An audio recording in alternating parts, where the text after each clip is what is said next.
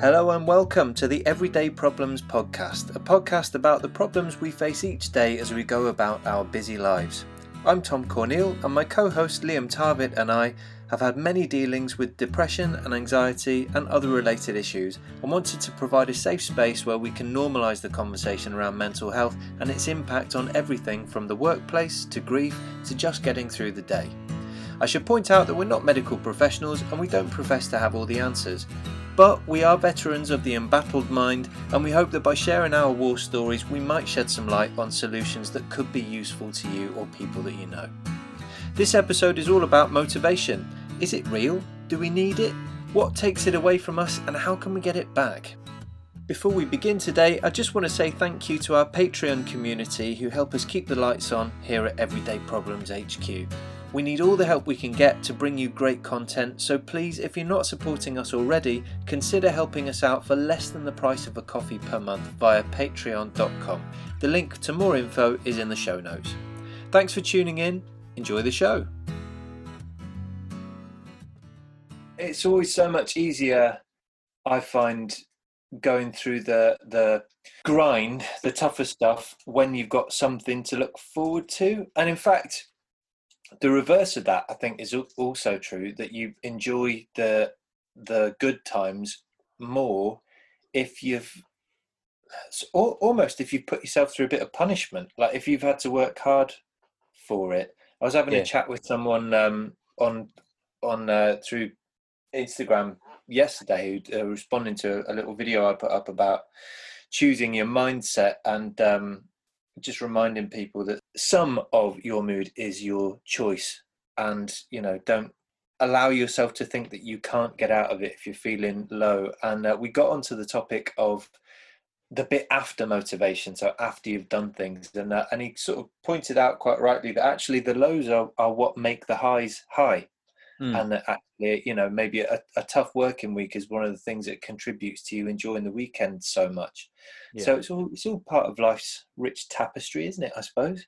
Yeah, do you know, it's there's a really good quote. I'm going to have to do some Googling. I watched the classic movie Dodgeball the other day. Yeah. And there's a great quote in that film that effectively sums up what you've just said. When they win the final game and he's bet the prize money already on them winning. Dodgeball, of course, being what all modern philosophy should be, in my opinion. It's also true that money won is a lot sweeter than money earned. Well, there you go. Then it's the complete opposite of that, what we're trying to say. So you were right, Tom. No philosophy should be based on Dodgeball whatsoever. No, I wasn't being sarcastic. I was deadly serious.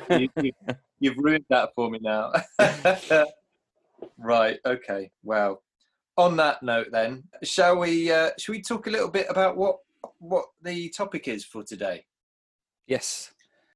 I have been suffering a lack of motivation recently, and not on all days. And I've been working quite hard on writing a book and some other projects. My world became a little bit strange. If anyone hasn't heard previous episodes and wasn't aware, I was made redundant at the start of the year. And in case anyone had missed it, there has been a global pandemic, which at the time of recording we are still in. It is currently August, and we've been in it for, I don't even know anymore, 6 months, something. And it's become quite strange for me not having this. I've really enjoyed not being under the cosh of my old employer. However, that routine and having the same thing to wake up to, knowing what your goals are each day and things, having to come up with your own ones is both tremendously satisfying but also a little bit weird. And if you're having a day when you're just feeling a bit tired or dazed or just not into it or something, it can be really difficult to find the motivation to pull yourself into getting on with life. And then it got me thinking about, well, hang on a minute, stop thinking about yourself. How is this affecting other people? And I sort of thought, well, actually, I mean, amid this pandemic, even those who are carrying on as normal as possible, who are still gainfully employed and doing the regular jobs they were doing beforehand, everyone, I think, is suffering a change in motivation. and I know that it's really difficult for a lot of people to get up in the morning and carry on as normal. And it just got me to thinking about the question of whether motivation is a real thing, or whether it needs to be treated as a real thing, or whether we just need to get on with it. That was kind of the question to myself, and something that I thought was worth exploring. And perhaps we'll circle back around to that question towards the end. But it led me certainly down lots of very interesting paths and into research that I'd completely forgotten about from my college days as a not so brilliant psychology student. Liam, when I mentioned it to you, what did it conjure up any particular thoughts or assumptions or things that you wanted to jump into? Well, I think like you, Tom, the first thing that I thought about doing really was the kind of research for the broader picture of motivation, and then to start to think about it more specifically to me. But one of the things that I found in doing that is that very, very quickly procrastination took over, and I think you almost can't have one without the other. And when we first talked about this theme a couple of weeks ago, at the point of trying to start to do things, I called you. I had some like kind of life admin bits that I needed to do. So then I started doing that. So I guess in a way, at least it then motivated me to do something else. Yeah. Then I sat in the garden and I had a beer in the garden, and I thought, oh, well, maybe I can just map out where I want to start, which then led me to doing something else. So I think that then felt, being quite conscious of doing something, being motivated to do something about motivation, really then made me think about how much time I spend probably delaying a task, despite knowing that it's something that I need to do, and that I guess I'll be worse off as a consequence for it. Yeah, I think that's a big part of it. Do you ever find that, do you think that knowing that there will be a consequence to not doing something, does that always galvanize you into feeling motivated, or do you ever reach a point where that in itself becomes kind of stifling and brings up a bit of inertia? Yeah, I definitely relate to the latter. I perform better if I'm kind of prepared and can plan ahead than leaving everything to the last minute. But I know that's, probably a kind of common, I guess, a common theme or a common point of understanding that for a lot of people is if they're studying, and you'll get a good proportion of people that will want to be done well ahead of a deadline.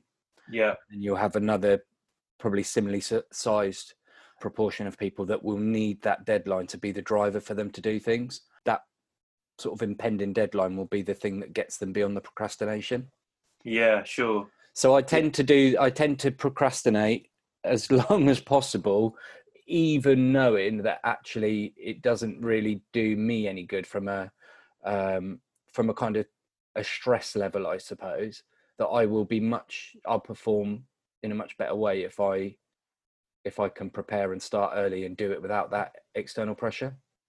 Yeah. No, I totally get that. And I think for me, some of the bits you mentioned there, I can really identify with it as well, in terms of what I see as displacement activity. So when you sort of said you know you need to be getting on with something, it doesn't necessarily make you jump into doing that thing, but it might make you get up and do something towards getting ready to do that thing. I know for me a big a habit of mine, which sometimes I just allow it, to be honest, but other times it can be fatal to getting the thing that I need to do done.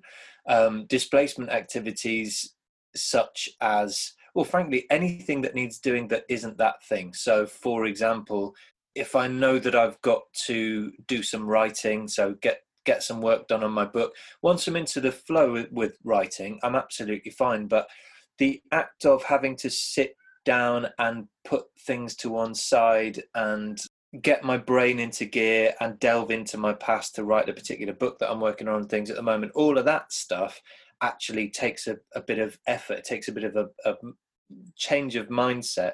And so I find that before I'm able to do that, I will remember that actually I do want a cup of coffee, and if I'm going in the kitchen, there is a bunch of washing up that needs doing, and obviously getting the washing up done can only be a good thing because we all like to be clean, and I'll get brownie points for doing it.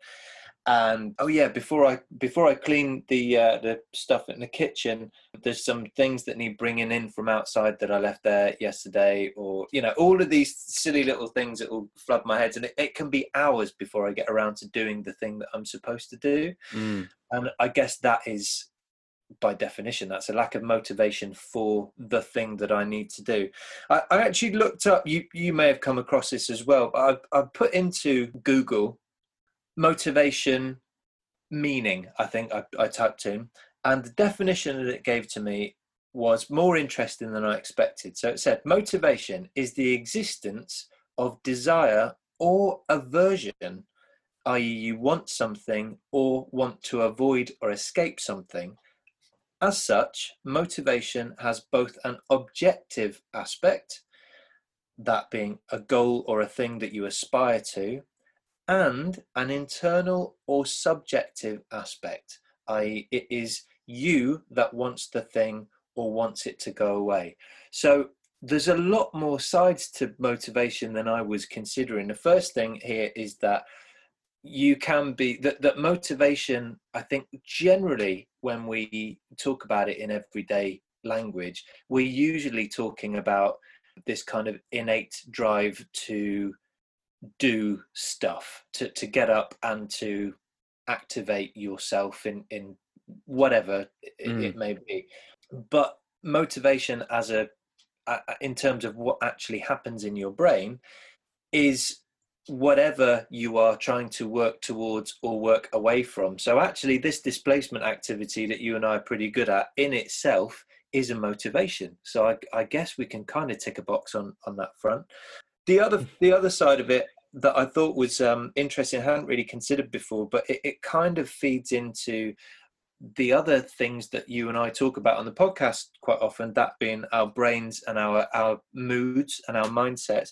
But the idea that it's an objective aspect mixed with a subjective aspect. So it takes, in order to be motivated, it takes both the thing that you aspire to, that the thing that you want or the thing you want to get away from, but also it takes your mood and where you're coming from. You can't have one without the other. So the two things really, it's motivation is a sum of several parts, and maybe that's why it's quite complicated.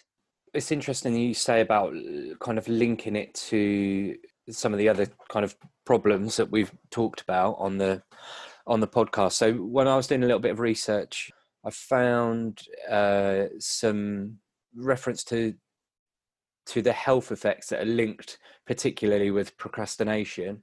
So there's increased stress in putting things off. So it's always at the back of your mind.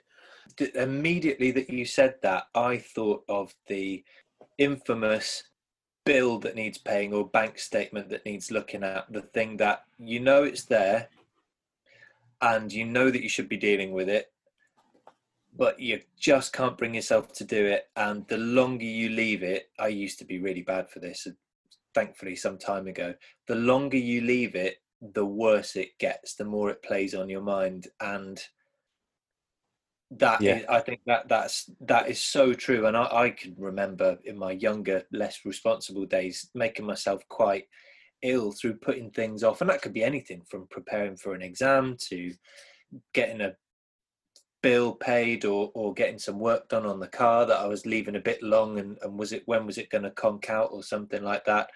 And yeah, that avoidance, ignoring the motivation to do it, would eventually lead to real negative things. Yeah. So research shows that those that are more prone to negative moods, for example, worry, anxiety, fearfulness, are more likely to procrastinate. And scientific research shows that there are links with those that struggle with motivation and those that have deficits in the part of the brain that deals with emotion.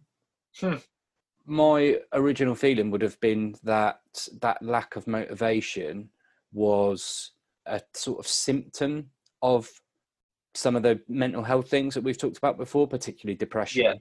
Yeah, But definitely. actually, there's kind of scientific research that suggests that there are physiological link between those two things.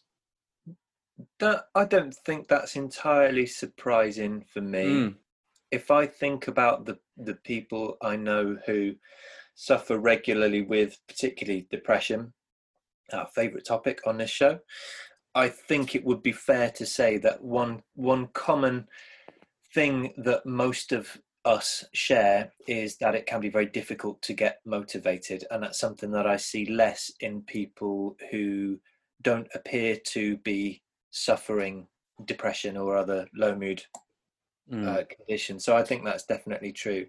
One of the things I found really interesting with that, and it's something that I want to do a little bit more digging about to kind of understand a bit better, is linking to our previous episode, in that the book that we were talking about had a very strong weight in against how pharmaceuticals have been used to fix a kind of so-called broken part of the brain. Yes, yeah. But actually, this research it does almost seem in opposition to that. That if there are physical traits in there, rather than being something that's not right in your life, Yeah. that there's then again a kind of a nod the other way, or a hint the other way, that there's more physiologically than there is, or as much physiologically as there is psychologically, which I think it just shows how complicated this can be.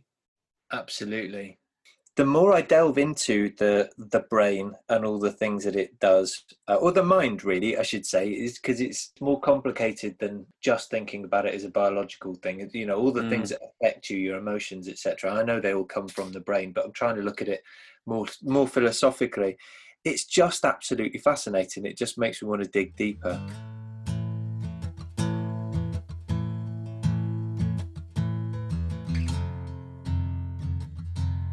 When I was looking into motivation theories and experiments, is the time in which a lot of those studies were conducted, and I'm wondering whether the results would be any different if those experiments were done today. So when I typed into Google motivation theories, I was presented with a number of different things. Now, we don't profess to be scientists or experts on this show, but I will put the show in the show notes, links to some of the things that I'm about to talk about. So I'm not about to educate you on things that I'm barely scratching the surface on myself. But there's a couple of things. So one of the names that came up very quickly that I remembered from my old study days was Maslow. And Maslow had this thing called the hierarchy of needs. And it basically broke motivation down into 5 different components. You've got kind of the bedrock, the biggest, the broadest, most important thing upon which everything else is founded, which he referred to as psychological needs. And that is food, water, warmth, rest, and anything like that. So it's basically the stuff that keeps you alive and keeps you sane. So that was his big one. Marginally less important than that, so downgraded very slightly, but still somewhere near the most important, near the bedrock. Safety needs, so security, essentially. Just up from that, your belongingness and love needs. So this is where we move on from your kind of your security, the things that nourish you physically, to things that nourish you emotionally. So that's friends and intimate relationships. I guess your family would probably be somewhere around that point there. Then the next one, number 4, slightly diminished again. You can get diagrams of this online. It's easy to see. Esteem needs. So that is accomplishment. So feeling like you are ticking boxes, getting things done, meeting the targets that you've set for yourself. And then right at the top of that, the smallest is the icing on the cake, I guess, is achieving one's potential. So it's basically taking all of that and not just ticking some of the boxes, but actually, you know, getting closer and closer to total self fulfillment, to doing everything that you are capable of. And that was Maslow's hierarchy of needs. And I can see lots of truths in it. That was done in 1943. In the early 50s, Hertzberg came along and he broke it down and made it a little bit more simple. And this started to resonate with me a little bit more. He had the two-factor theory, in which he kind of saw motivation as a straight line going along your graph, and everything above that straight line is your motivating factors, which is things like recognition, reward, satisfaction. So these are all the pats on the back, the well done, the money, the promotions, free stuff. This is all the kind of nice glitzy stuff. And all of those things, when presented to the subject, are things that would make you lift up from that middle line. So motivation as a straight line, you're going over and above if you're receiving these things. But below the line, he said, you have hygiene factors. Hygiene factors are the things which won't motivate you as such, but if you don't have them, they will become a demotivator. So they will make you drop below the level of motivation. So those are things like your basic salary, your food, your comfort, your warmth, your rest. So it's kind of the bedrock stuff. So he's basically taken Maslow's hierarchy of needs and he's made it more simple. And this resonated a little bit more with me. So basically, if you think about an average day is going along the middle of the line, you've got just enough of the stuff that you need, and maybe you're getting a little bit of reward. But the more you're rewarded, the more motivated you feel, and the less nourished and protected and fed you feel, the more you're going to drop into demotivation. And that was in the early 1950s. But what I thought was really interesting was in the 1950s, we didn't have as widely spread or widely accessible media across the world reporting on what other people are up to. And we certainly didn't have social media in which people can post your motivational pictures. Do you want to make 10 grand in 2 minutes? Click here. And, all things like that. I'm a self-made millionaire. I spent a month, I don't know whatever they did and sold a bunch of stuff. You could be like me.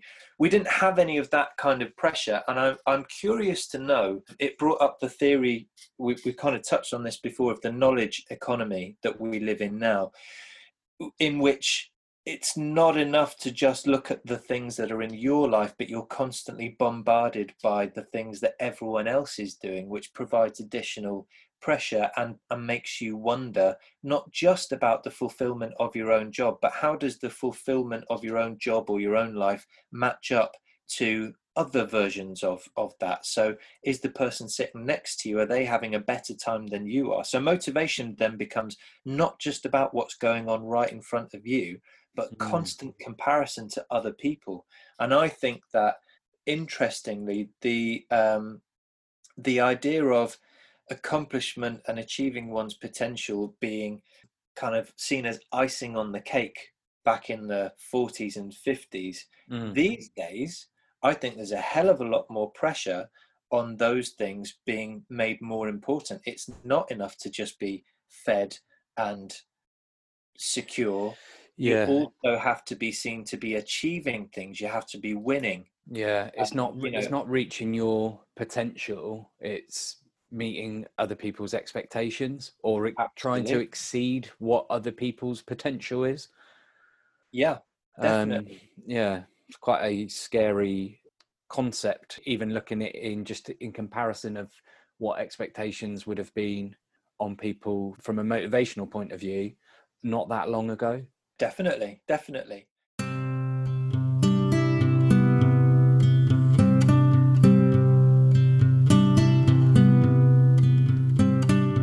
Well, I was talking to my life coach a couple of weeks ago, and we were discussing how I have a bit of a fixation on motivation and on doing. So this is a thing for me that comes up quite a lot. I have a real paranoia about doing or being seen to be doing enough, and feeling like I've achieved enough in a day, for example. And she'd asked me, why do you keep coming back to that? Why do you feel you must be doing in order to feel happy? And I realised that I'm very much the product of, as quite a sensitive person, I see what others around me do, and I can't help but compare myself. I'm also listening to the audiobook of The Highly Sensitive Person at the moment by Elaine Aron, which is really, really good. And it explains that particularly sensitive people are more prone to feelings of comparison and to to comparison and competition and feeling that they must match up to other people's expectations. And I suspect a lot of people listening to this podcast are probably quite sensitive people, and that's what drew them here. So I'm probably addressing a lot of you directly, but we are quite prone to comparison, and that can sometimes be a motivator, because if it's taken healthily, it'll make you want to, get out of your seat and work towards something. But I know sometimes it can scare you into not doing anything at all. I've definitely experienced that's what we talked at the top of the show really about. So motivation is fantastically complex. It's very, very interesting, and it's certainly something that affects it. I think more people at the moment are questioning motivation and what their motivation is, and is it enough to keep them going. Do you think, Tom, that example that you just kind of given about your own motivation and about how much you sort of perceive you ought to be doing, is that something that is quite unique, do you think, to your current situation, or is that something that's always been with you, kind of within your professional life, I guess, when you were when you were working full time? That's a really good question. I think that it's probably always been a part of my life, but it's come and gone a little bit. So I know that the environment that I grew up in, my mum and dad worked exceptionally hard to raise their children. They started off with essentially nothing, and grafted and grafted and grafted to they really wanted to give they had lots of love in their families, but didn't have a lot of money, and wanted to be able to give their children, of which there ended up being 4, so quite a lot of us, and they wanted to give them a better start than what they had. And so it's a funny paradox. So my mum and dad have always been very much of the belief that they wanted their children to be able to do whatever they wanted. So you don't have to follow in my footsteps. I'm trying to give you a life in which you can do whatever you wish to do, whatever your heart desires, which is a lovely thing. But in working themselves to the bone to put together this incredibly secure, nourishing environment for all of us, what it also did was show us that a good way to behave and a responsible way to provide for your family is to work, Yes. Yeah. do all of this. And actually it's absolutely nobody's fault. This is crikey, I'm not a parent, and I wouldn't want the task of having to figure out where the balance lies. But observing other people working exceptionally hard, particularly when you're young, definitely, I think, sets a mindset in you of what is perceived as right versus what is wrong. Wrong being I guess, being a lazy person, being someone who doesn't work particularly hard. And in terms of, I think what that's left me with it is, as I've grown up, I have gone through long periods where I'm just unable to relax. So if I sit down in the evening, for a start, Cara and I tend to work on whatever we're working on until quite late. But then even when we sit down in front of the TV, we're still doing something. My hands are still, I still feel the need to be busy, even if it's doing something that I consider to be a hobby. So I mess around with watches, I build watches and things. but I'm always doing it towards a goal. I feel like I can't just sit and relax. I've forgotten how to do that. And that was the case certainly when I was working as well. But the funny thing is, I think during my working day, when I was employed, and I was at the same place for just over 10 years, during the working day, I didn't have to worry about motivation because you just always knew what the next thing was you had to do. You know, you had a bunch of things you had to get through, usually more than you could do realistically. And so you just finish one thing and you move on to the next thing. And motivation was never a question. It was never something that I'd had to worry about because you just knew you had to do that in order to continue working, you know, be invited back the next day and get paid at the end of the month. Mm. So I think it's a really good question, Liam. I think definitely there's a clear reward with that, isn't there? You know, and actually the motivation when you're going to work is that you're going to work to get paid. Yeah, definitely. For the majority of us, even if that's, you know, even if that's not the sole reason that you go to work, and hopefully for the majority of people it isn't, but that's a massive motivating factor, that where work in the paid sense and the being employed sense is very, very different to work or tasks or projects that you do outside of that employer-employee relationship. Absolutely. And then I suppose it brings into question, in terms of I think we here are kind of talking about motivation as a drive towards being productive in some fashion. But interestingly, it ties back in with when we did the show on Johann Hari's Lost Connections, and there was a statistic he gave in that book. I think I've got this right. It was 87% of people felt unfulfilled or unmotivated in the job that they were doing. And it's interesting that you have that motivation, which is, I will turn up and I will do stuff because that's the behavior that gets me paid at the end of the month. But there's also possibly a disconnect between whether that is true motivation in terms of making you want to do those things, because you may not be, you know, you're getting the financial reward at the end of it, but you're not necessarily getting the emotional, the mental rewards that you would like to get out of your job. And so I suppose, you know, that again is where motivation is quite complex, and has a lot of different outcomes. That's got a name, the expectancy theory, that people will act up if they believe that there is a reward. The carrot and the stick, as we mainly know it, I guess. The carrot and the stick, absolutely.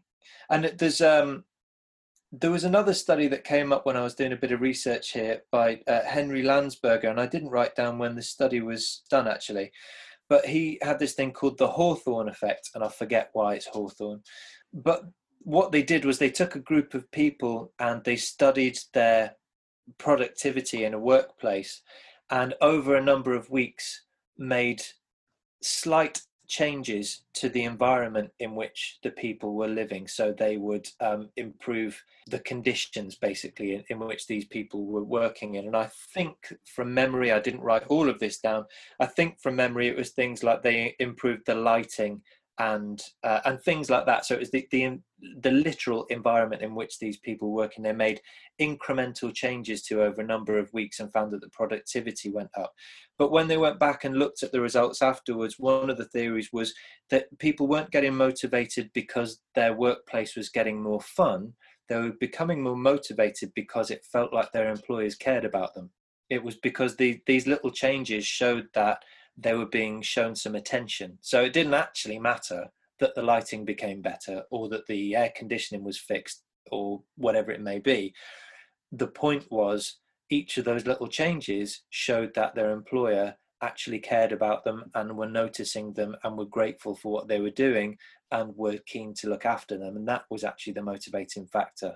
So that was kind of a fascinating study as well. Yeah, because that's a big part of it, being valued and recognised, isn't it? Yeah, absolutely. Yeah, absolutely. And the last thing that I've brought in terms of studies, Bernard Wiener, he had this thing called the three-dimensional theory of attribution. And basically that was less about being motivated or not motivated, but more what characteristics does your motivation take on. And he looked at how observing other people's behavior and the rewards that they get, and observing your own past behavior and the rewards that you got for it, how that shapes the way that you behave going forward. So he basically looked at motivation as a moving thing. It's not as simple as an on-off switch. It is something that actually requires you to have noticed what happened the last time you did this thing. And that is what drives you to do more or less of that behavior. Or if you see that someone else is continually doing a certain behavior and continually getting a certain reward for it, that will drive your likelihood of doing that particular thing or not doing that particular thing. So that was kind of interesting because it looked at it from a more third person side. And instead of a lot of what we talk about is very internal focused, looking within yourself and, you know, thinking about your own moods and things like that. And I guess this one is more of a subconscious thing. If you notice that Jack's always getting paid a bigger bonus, well, what does he do that gets him that bonus every time? And maybe I'll do more of what Jack's doing. That again is in isolation, looking at it in terms of like a work scenario and a pay as reward scenario, then it is quite clear cut, I think. But if you look at that in terms of some of the things that you're talking about earlier with social media and the kind of digital versions of ourselves that we now, or that lots of people now have, that can become quite a complicated thing quite quickly if you think of how people are learning to see where other people have success on something like social media. And success isn't necessarily going to be linked as a good thing, but it might be about the amount of retweets someone gets or the amount of comments that somebody gets to a post, that actually then by saying something that's quite challenging, or, you know, making really kind of explicit and, you know, ultimately out of order statements about a whole range of the other things that we've got going on at the moment. So with, you know, things like gender and sexuality equality and Black Lives Matter and lots of the other things that have sort of themed this year so far, it does make me wonder, like, how motivation fits in with that. There was recently a Premier League footballer from Crystal Palace who was racially abused on social media, and the person that was effectively behind it was someone who I'd probably, you know, deem a child. I think it was about 12 or something like that. But you then wonder, like, is their behavior being motivated by the fact that they want to get a high impact tweet available or visible and seen? Is that what's motivating them? And then, despite the fact they know that their behavior is something that is unacceptable, completely unacceptable, they're looking around them and seeing that the people that are getting success are the people that are making outrageous claims, rather than people that are doing things in terms of how they actually feel. Wow, that's very topical, isn't it? And I think you're absolutely right, because each retweet or like or extra follower is a tiny little reward for us, isn't it? And it's true to say that each of these things, because it is a reward, every time we get an extra follower or retweet or something like that, we receive a dopamine hit. And it then becomes addictive, frankly. And I know to look at the reverse of that, I know that when Instagram is my social media poison of choice, and I actually use it. I love going on there because it's pictures mixed with words. Saying that out loud makes me feel like a bit of an infant, but that's, you know, we've all got some social media that we generally use. Maybe not everyone who's listening to this, but most people will spend some time on Facebook or Twitter or Instagram or something like that. And I know when I first came onto it, I was just joining in, sharing a lot of things that I saw. Some of it was quite vacuous, but seemed stylish or cool or something.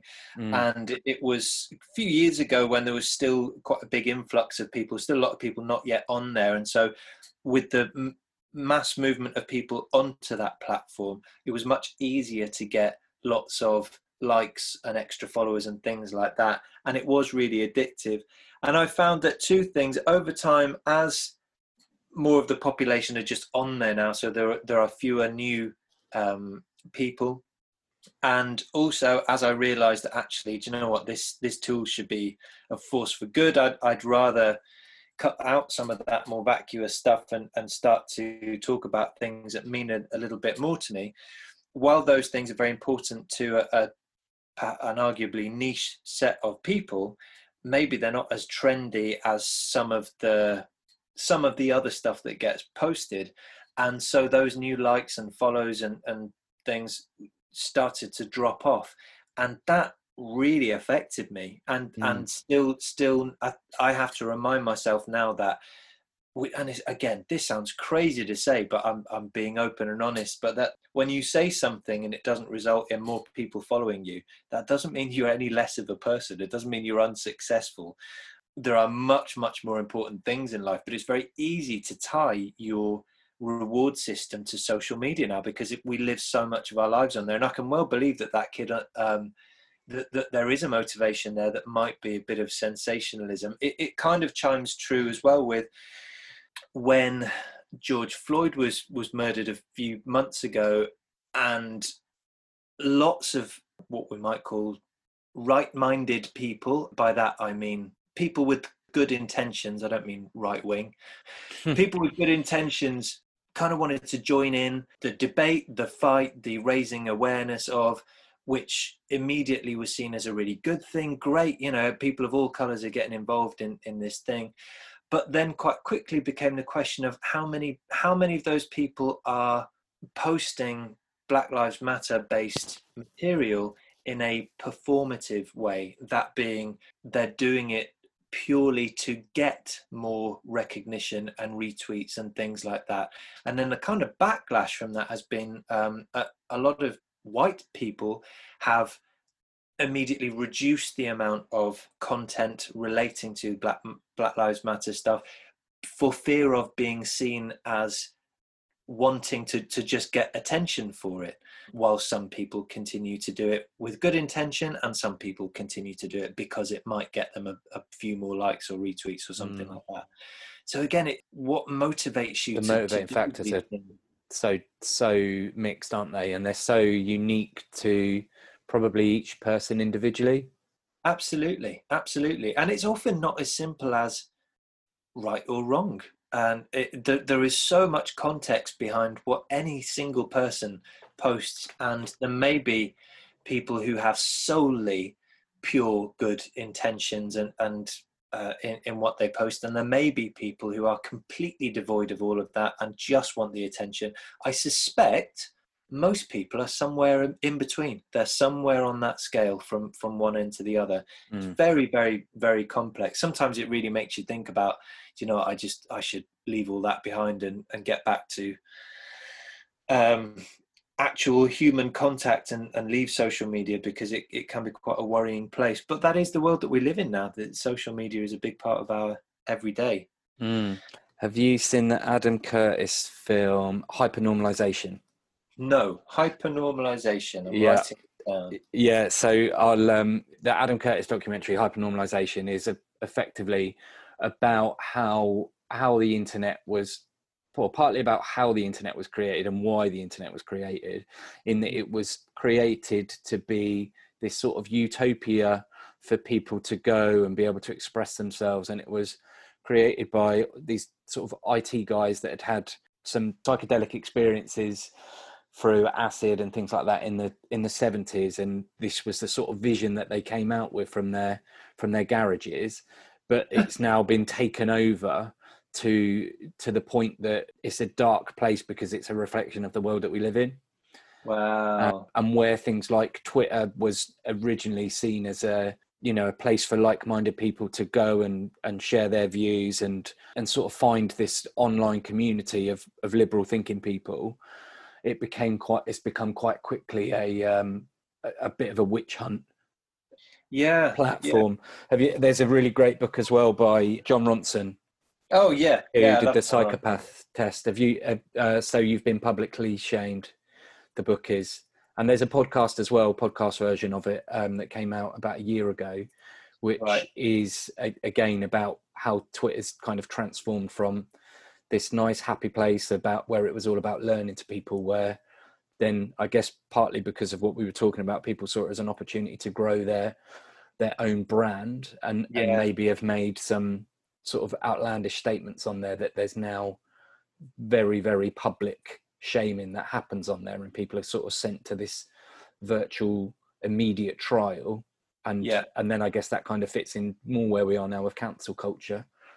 And yeah, lots of conversations going on at the moment about how good that is as a kind of way of stopping that self-serving motivation.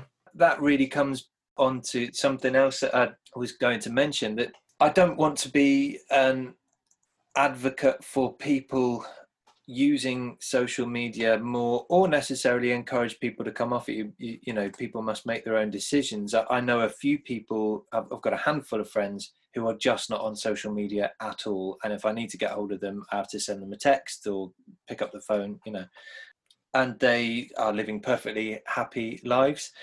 But in terms of, I was doing this book proposal course recently. I'm getting ready to try and get someone to actually buy this book that I haven't yet finished. And one of the things that came up on there repeatedly, as well, there's lots of hints and tips on how to structure the proposal that you're sending off to publishers, and what kind of language you should use in the proposal, and the sort of comparisons you should make to other books. So all this strategic stuff, which is super, super, super clever. But this one thing that kept coming up, which has nothing to do with books at all, is your social media presence. And it is undeniable, and it is just accepted now. And I'm not just in trying to get a book published, but in virtually anything that you do, that if you want to grow your business or grow your audience base, that you have to make yourself seen on social media. And for example, this podcast I will be telling people about via social media of one type or another. I know it gets mentioned on LinkedIn and Instagram, Twitter, Facebook, and it's how we draw people to the podcast. And I would love, frankly, to not have to feel this obligation to live via social media. But at the moment, I don't see a way out of it if you want to expand the thing that you're doing. And so if I guess if your existence and your business, etc., exist on a fairly small economy and in a fairly small environment, so it's a locality based thing where you can reach people without having to promote on social media, then great, good for you. You kind of cracked it. But it's very, very difficult to be in that environment. I think most of us, you know, in order to gain attention and to be known as reputable and worth investing time or money in, you need to show this following, and that then drives your motivation to do these things.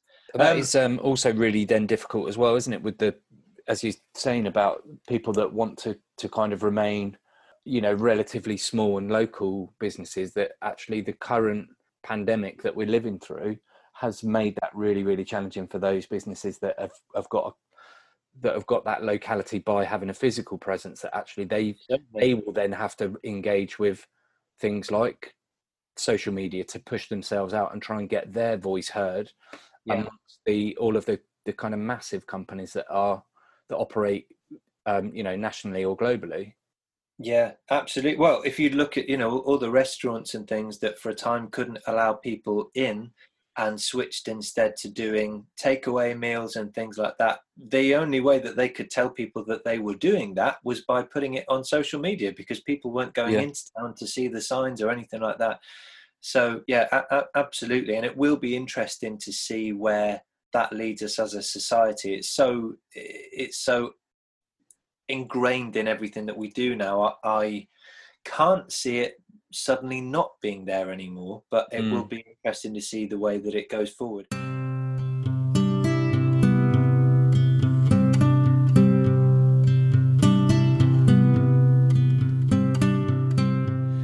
guess on that note, I know we always like to try to bring things back around to uh, helpful methods of dealing with these everyday problems. And for me, the original question that I was asking myself, what led to all of this research, was whether motivation is a real thing. So the first thing I wrote down is motivation real? I think we've answered quite fairly unequivocally that motivation is a real thing.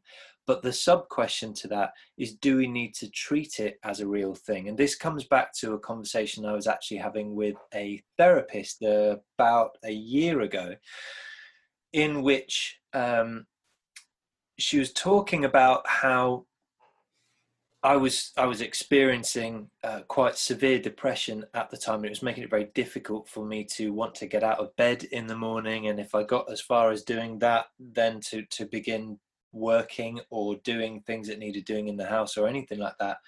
And I would later go on to discover that actually and become happy with the fact that you don't have to feel super motivated all the time. Productivity doesn't have to be the thing on which you measure yourself. It's okay to watch Netflix and not also be creating something at the same time. It's okay to sit and read a book or have an afternoon nap. All of these things, and big message to anyone who's listening out there. Actually, this should be an important message within this podcast. We're talking all about motivation. One of the key messages is you don't have to feel motivated. It's okay to relax, to rest, to recover. All of those things are so important.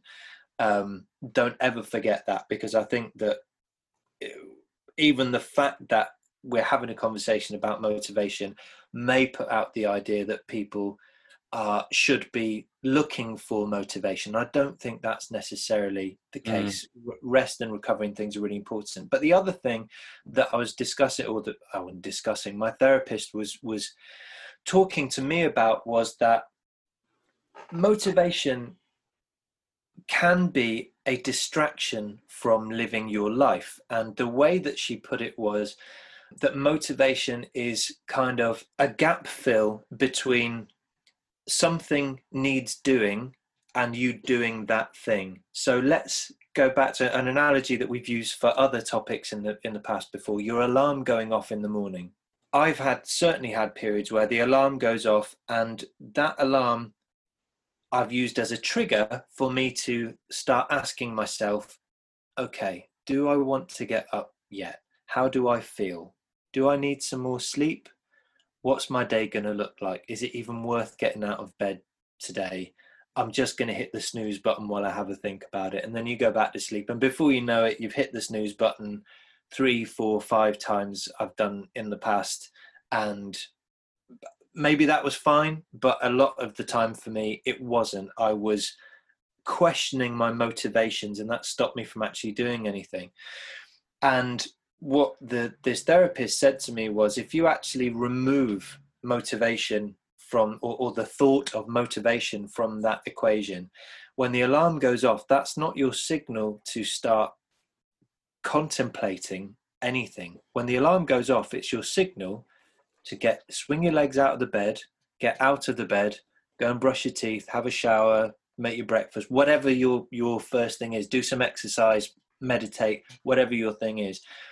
If motivation is something you're worried about, and again, just to be absolutely clear, we're not saying actually that anyone needs to feel particularly motivated, or that they should do. But if motivation is a problem for you, something that I've been practicing lately, and I haven't perfected it yet, and I'm sure I never will, but is the art of, from the moment my brain tells me that a signal that something needs to be done, instead of then opening up a dialogue with myself about, okay, so should I do that now, or is there something else that I should do, or am I in the mood for it, or whatever. If I know that that thing does need doing, then I should hear the signal and do the thing, and cut out the middleman, cut out the conversation, don't hit the snooze button, hear that alarm going off, and swing my metaphorical legs out of the metaphorical bed and get on with my day. And that is something that I've been trying to get better at just doing the thing that needs doing. Does that make sense? Yeah, definitely. That kind of personal motivation was something that I'd been thinking about a little bit in terms of my own experiences and my own motivation. And I think I can probably offer a good example as to where that personal motivation is, I guess, quite good examples of what the personal motivation is behind getting things done. So I think if you've got things that are fun, or the things that you enjoy, that motivation is then much easier to find.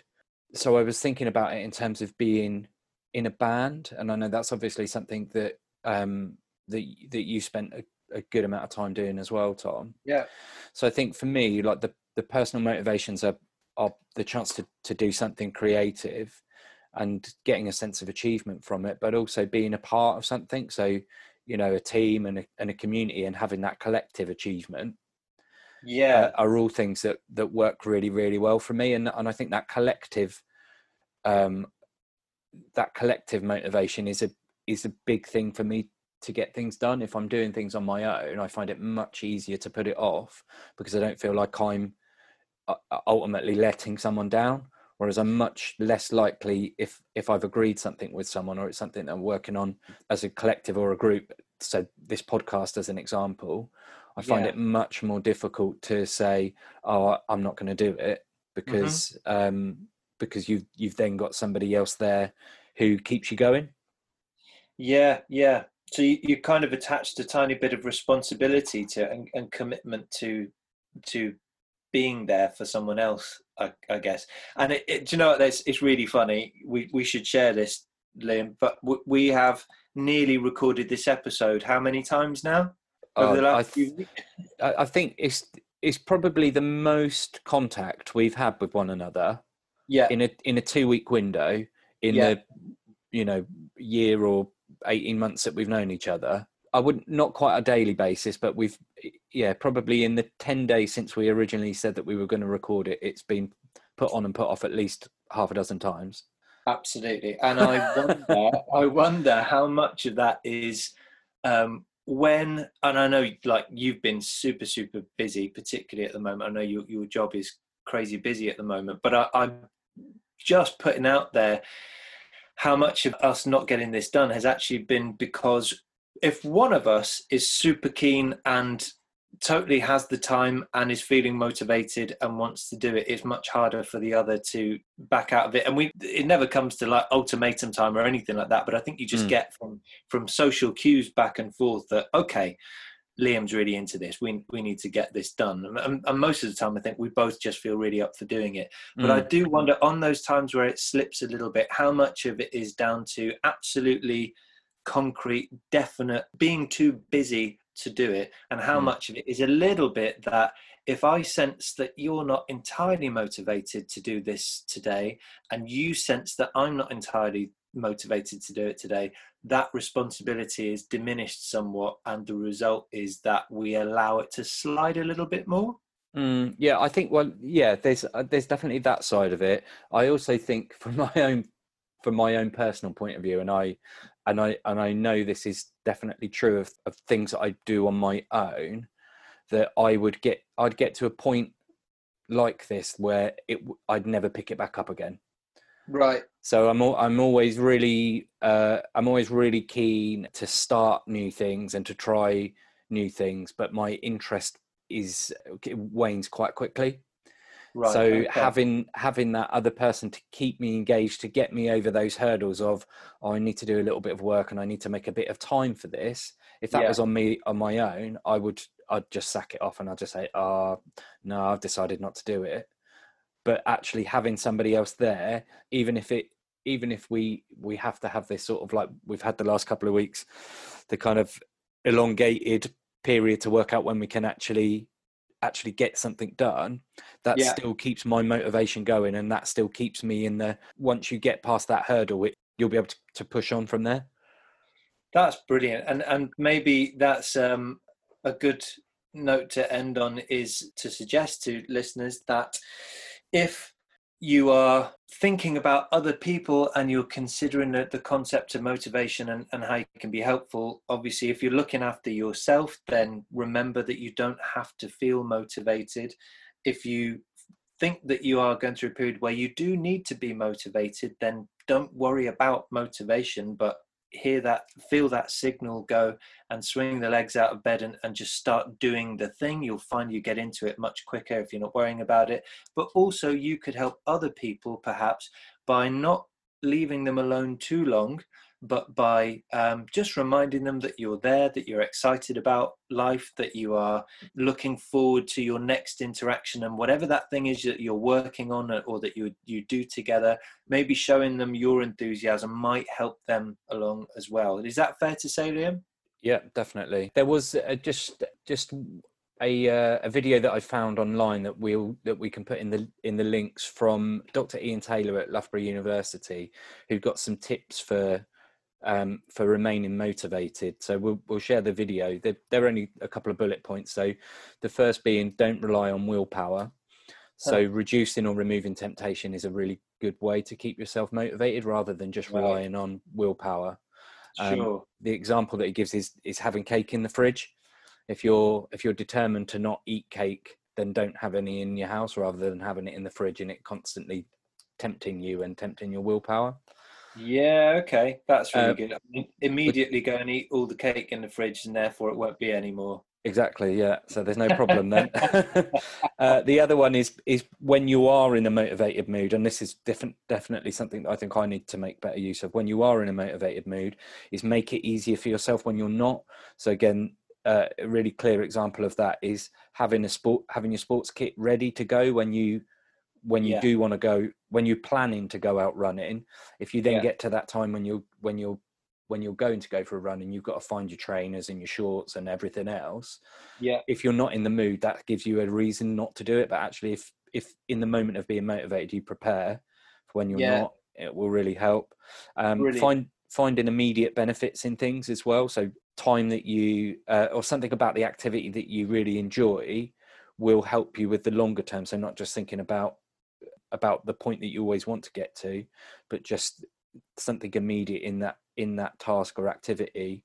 And it might even be that's the opportunity to just escape from something else. So you might not feel like you want to go out for a run, but actually the benefit is that if it takes your mind off work or all of the other things that you need to do, then it at least gives you some respite, and then it's got an immediate benefit.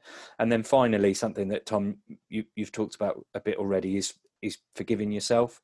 So not ruminating on feelings of guilt, and understanding that at times everybody is going to fail. So forgiving yourself and being kind to yourself is a huge part of it. Well, thank you for tuning in once again and listening to this episode of the Everyday Problems podcast. This one was a bit of a ramble through lots of different topics, but always with motivation in mind. We hope that you found some useful hints and tips along the way there in terms of what motivation means to you.